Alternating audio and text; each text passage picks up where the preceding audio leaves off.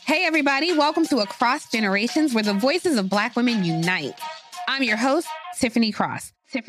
Join me and be a part of sisterhood, friendship, wisdom, and laughter. We gather a seasoned elder, myself as the middle generation, and a vibrant young soul for engaging intergenerational conversations. Prepare to engage or hear perspectives that literally no one else has had.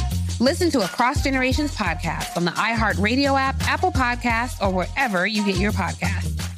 My simple solution to the problem was remove people from the scene and help them feel safer. In response to attacks against Asian Americans, Maddie Park raised over $250,000 to donate cab rides to the Asian community. There is so much more work to be done. We really need to come together and tackle this issue as a community. Support the Asian community. Learn how at lovehasnolabels.com. Brought to you by Love Has No Labels and the Ad Council. As the #1 audio company, iHeartMedia gives you access to all. Every audience, live conversations, trusted influencers, and the insights and data you need to grow. iHeartMedia is your access company. Go to iHeartResults.com for more. My next guest is on the phone. It's the summer of 1984, and it's season 3 of Snowfall. Crack cocaine is spreading like wildfire through South Central Los Angeles, continuing this path of destruction and changing the culture forever. My next guest is making his mark in Hollywood as the lead patriarch, Jerome Saint, in FX hit series Snowfall. Please welcome to Money Making Conversation, Amin Joseph. Hey, what's going on, brother? My man. So you're in Los Angeles right now, but you're an East Coast boy, right? Yeah. I'm actually from Harlem, New York. I was born in Queens. I grew up, raised in Harlem.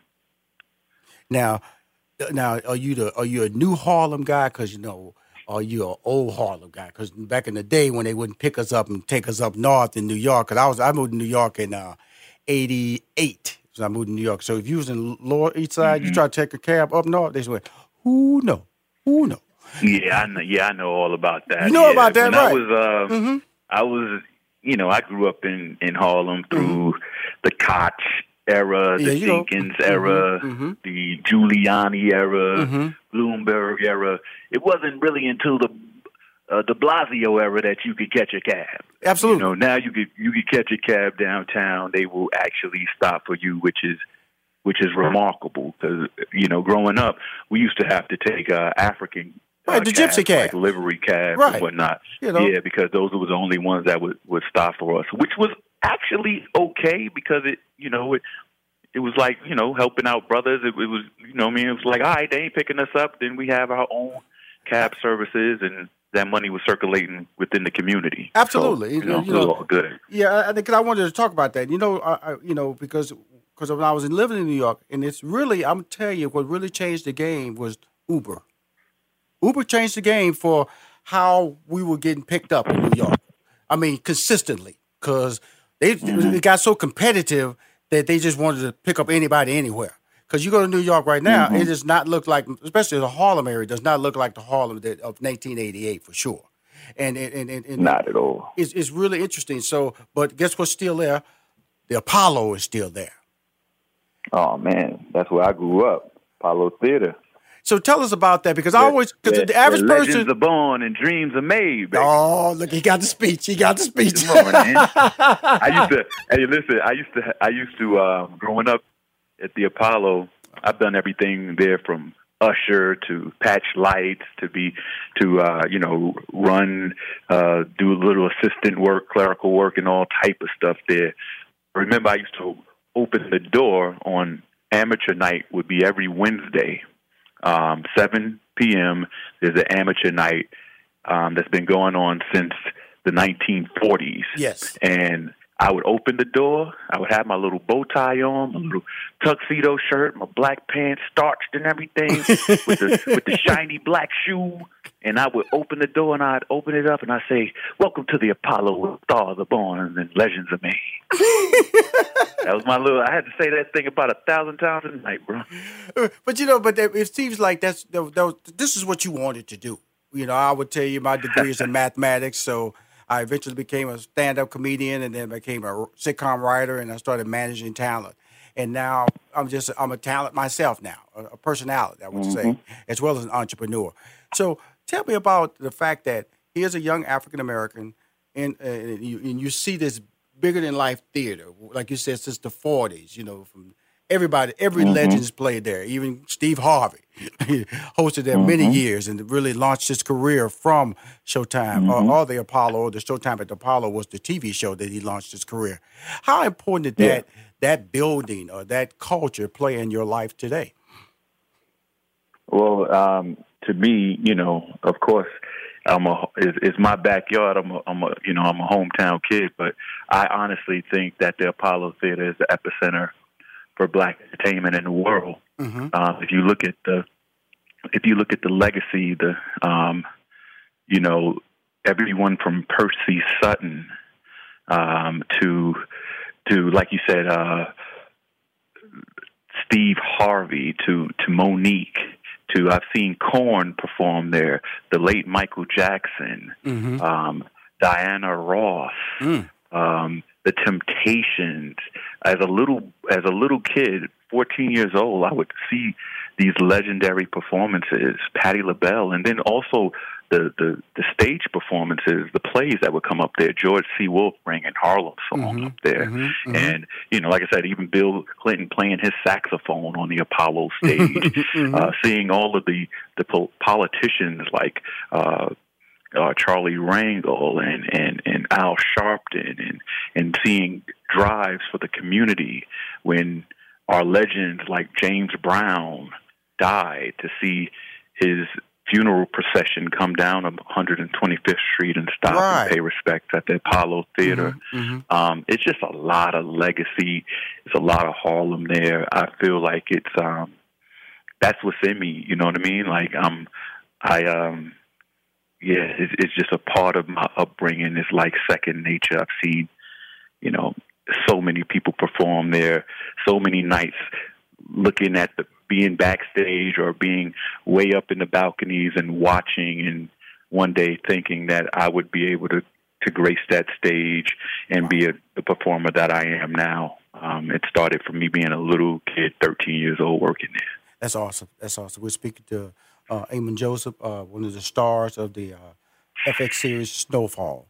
Let's talk about this story. When I go back to series that it's really interesting when you talk about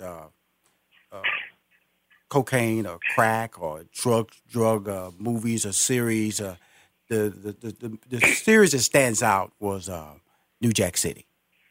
With that came blew me away. Wesley Snipes should have been nominated for an Oscar based on his Nino Brown character, and then it was just but this Snowfall has that same, you're doing something bad, it's not good, but the characters are so developed that you feel a support system as a viewer for the characters. Tell us about that, because you know what I'm saying, because we can watch these, like Godfather movies, and we can root for, all of them, and they go, wow, but these are bad people. But we fall in love with the actors, the way it's stylized, and so when I watch Snowfall, I go, wow, they're actually accomplishing it. And when I say that, that's why I bring up New Jack City. New Jack City was, man, every character was so clearly defined, and you rooted for them, and you knew they would denounce their behavior, but you went, wow, that was really good. The takeaway from that.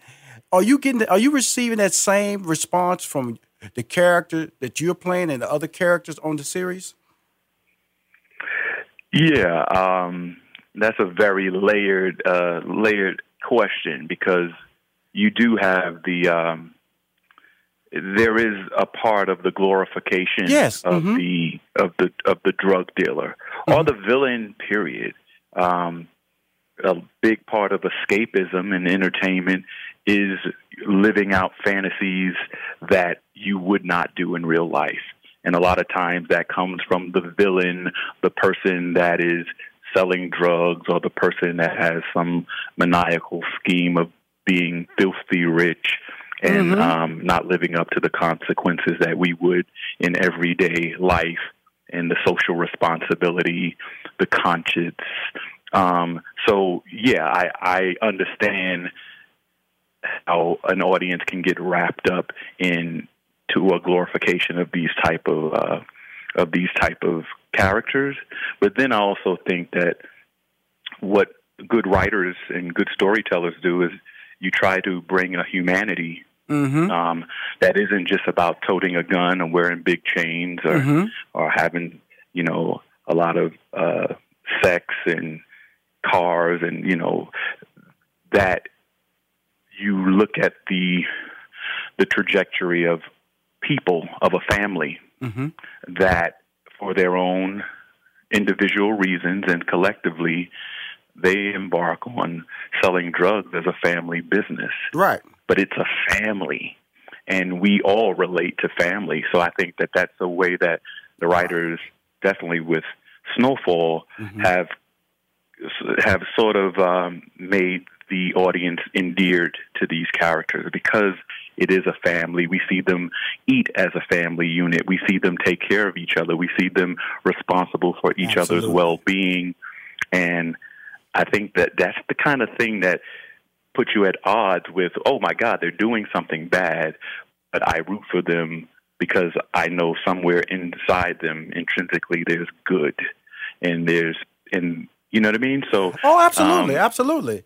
The basis of all those series is family. When you really look at the human condition, we usually find these traits within ourselves and our family members. So it's complicated. Oh, I totally agree with what you're saying. And for any series is on Netflix called the Narco series, family. The Power series, family. And then to hear you, that's exactly the key component. The relatable. What's relatable? You can't be related. Nobody can relate to a drug dealer. But you can't relate to the family structure, caring for the mom, the dad, the parents, the sisters, the brothers, the uncles, how they intertwine and how some are against it, some are understanding, some are saying, hey, man, what other options do I have? Okay, this is the hand I've been dealt with, and I'm going to win with this hand. That was some good acting right there, exactly. Mr. Joseph. Exactly. You think they could cast me, man? I was about to send you some sides over there. Get you on next season. All right? Oh, my God. It's great talking to you. We got another break coming up. I want to get in more detail about your character and some other work that you're doing. We're having a lot of fun on the show, Money Making Conversation. And, hey, my man, thank you for coming on my show. We'll be right back to hear more about you. Let's talk about Let's talk about life in general. When we talk about money making conversations, let's talk about opportunity. When we talk about money making conversations, let's talk about what you're trying to do to be successful. That's what money making conversations is all about. How you can be successful. On my show is a Mr. Joseph. He's one of the stars from the series FXC. I got to do all these different characters because he told me I could do some sides, for the series Snowfall. Now this series was created by the late and great John Singleton. He created. I remember when the show was announced for FX, and for the series to continue, that means that the structure of the show's writers, the producers, the actors was in place. The structure was in place, and to have this type of character development, the show is set in South Central. When a lot of people in the South Central community can't get upset because that labels their community, but it's set in 1984. Okay, that was the year of the Olympics in Los Angeles, 1984. Yep. And so, I think it was one of the cornerstone changes when Carl Lewis won all his gold medals and Greg Louganis was diving off the board and all that stuff, and Mary Lou Retton was making tens. That was 1984 in Los Angeles, which changed the game for the Olympics for America moving forward. Because 1976, the only thing we had was Bruce Jenner on the Wheaties box, but 1984 changed the game. So with that setting, with that backdrop, tell us about your character and when you auditioned for the character, what were the motivational angles that you took? Interesting. For auditioning, I didn't go the what seemed like the low hanging fruit, which would have been to put on a heavy, what I would think is a Los Angeles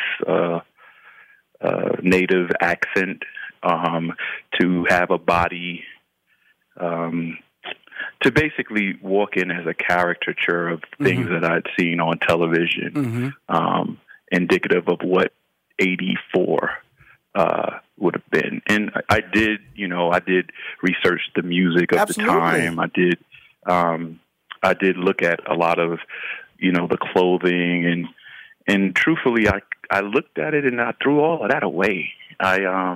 Something told me go deeper than that, and where that led me was that fact that this man, Jerome Saint, is a grown man when we meet him in 84. I mean, he was probably born in the 50s. So his influence would be the 60s music, Absolutely. The 70s music, not necessarily what's going on in 84. Very similar to myself. I'm born in 80. My times was the late 90s. So that's what, as a grown man, that's what you put on some late 90s music, early 2000s, that's my time. That's when I was in high school, edition. That's right, college. You know what I mean? So I had to look at it a little deeper than just going, 84, let me put on some chucks and gang banging. No, this man. No. This Mothership. man is influenced by George the Clinton. Panthers. Come on this now. Mothership. He's influenced. Yeah, there you go. Boosie. He's influenced by the Panthers. He's influenced by the Vietnam War. And once I started looking at that, it reminded me of my uncles. It reminded me of my cousins that I grew up with. And looking at those men at that time that wasn't really into the exact fad of that moment because they were throwbacks to another era. They just happened to be living during that time. So that's kind of some of the stuff that I first started layering the character with. That's powerful. And it gave me a strong foundation to build on. Well, because that character is my era. When I listened to you lay it out, it's very relatable to me because I was exposed to the JFK assassination. I was exposed to the Martin Luther King assassination. I understood the ramifications of the Vietnam War. And then Shaft, the movie, came out. I was sneaking in, watching Shaft. I wasn't of age. Yeah. Wow. And he was with a white woman. That was shocking. That this is the era that I grew up in. So and then as I kept growing and evolving as a person, graduating from high school, going to college, then 84. Like I said, that was the year of the Olympics. That was 84. When the Olympics came there, they remodeled Los Angeles, and they changed the whole layout of it. And so to hear this whole infrastructure, this new infrastructure called crack cocaine coming in and flooding the system, that really is powerful. Where you talked about it, suddenly your character became really super relatable to me because I can understand any internal anger that he had, any internal, hey man, I'm doing what I got to do. And also, this is the hand that's been given to me. Sometimes you got to deal with it. So you laying out that whole process. That's why I always like to talk to individuals who do these fascinating characters because it's not just reading lines and walking in. It's about what is the journey of this character? What is the age of this character? Because you can't walk into a 1984 set talking 2019. Exactly. Wow. And like I said, you can't go into with a 1984 character that's a grown man and let the influences of that character be the date, the time that he's playing. So, like I said, he's influenced by the 60s and the 70s, and like you mentioned, Shaft. Oh yeah. Whereas the young men, my nephew Franklin. And his friends, Kevin and Leon, they're inspired by The Godfather. Come on, because now. This is their time, and they're looking at The Godfather, and they're going, hey, man, I'm shooting up and all that. And for Jerome, it's like, yo, movie was good. But for me, it's Shaft goes to Africa. There you know what go. I mean? There you go. It's Black Caesar. There you know go. what I mean? It's a different... Come on now, the Mac. It's Jim Kelly. The Mac. Dang, right. Max Julian.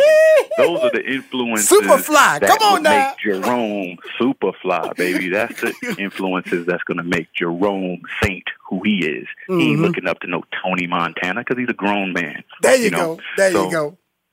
So that's where some of his Crane Tanker, he's a little Crane Tankerist, he's kind of a know-it-all because he's seen and done a lot. But yeah, that's where I'm getting a lot of those influences. Well, they're powerful and they're relatable to me, and they're relatable to that makes your character authentic because it's coming from a source. And so when you're talking, I can understand you a lot better now. Now at this point of the series, we like about episode 9. So can you let us know what's coming up, or can you just give us a cliff note of what has happened on this series so we can be ready for the final episodes that are coming up? Well, I'm not sure if I can give spoilers for 9. Oh, come on, man. They do it all the time. Come on now, Joseph. Come on, man. They have coming up. They have coming up. But, the folks get real mad at me when I I'm mad at you now. Even if I say, Snowfall gonna be crazy tonight. People be like, "Don't spoil it." What are you talking about? It's crazy every night. Every Wednesday is crazy. I ain't let the cat out the bag. Jerome ain't no snitch, But what I can tell you, I love this dude, man. This is what I can tell you. Okay, thank you. This series, in my opinion, from episode 7 of this third season, to me, this series. There's a pivot. Yes, sir. There's a pivot into a more dangerous world for the family, the community, and definitely the major players, the people that that Franklin cares about. We can see that with his girlfriend that was supposed to go to Spelman, that now is, heavily indulged in crack usage. We see things crumbling, and we see the responsibility. We see some of the fallout, some of the effects of what this drug is doing to some of the people closest to him. And episode 9, after episode 8, where we just watched a man that was almost like a father figure. We're talking about, the police officer next door, the father to your first love, your first girlfriend. We're talking about, Franklin Saint that just took this man's life because of the implications of what this man knows about, dealings with the CIA and FBI and just this big world. Who could imagine, this kid could be in college right now. With his smarts. He could easily be working for any Fortune 500 company. He could be his own entrepreneur right now in a different game other than, than cocaine. And I just think that as we get into 9, first of all, the audience is going to be completely laid out this episode. There's no way to see what's coming. And truthfully, it's going to follow up in episode 10. That's just going to be even more of shock, awe. I've told people, take a sedative before tonight. Don't go no further. Get your little sedative, okay? Don't go no further now. Get your little something. Don't be people mad at money make conversation. Rashad, you let that dude talk too much. Put some peace in your pipe, all right? Because it's gonna be a lot of anxiety at the end of this series, wrapping up season 3. It's really. I think the writers have executed, and the directors have come through, and it's just a tribute to our writing staff on Snowfall, helmed by Dave Andron, and this is during the time we actually lost John Singleton. We lost John in episode. We lost John. We didn't have John from 8 going forward. On the last episode, we had him for was 7. So I'm really proud that these are some of my favorite episodes and where the series is going. I love talking to you, man. You're awesome. We're talking to Amin Joseph, one of the stars of the FX series Snowfalls. Do me a favor. Can you come back on my show? Because I know you got other projects you're working on, but I was so caught up in who you are, so caught up in the series. Every Wednesday you can catch on FX Snowfalls. Please come back on my show, sir. Oh, yeah. Thank you. Thank you.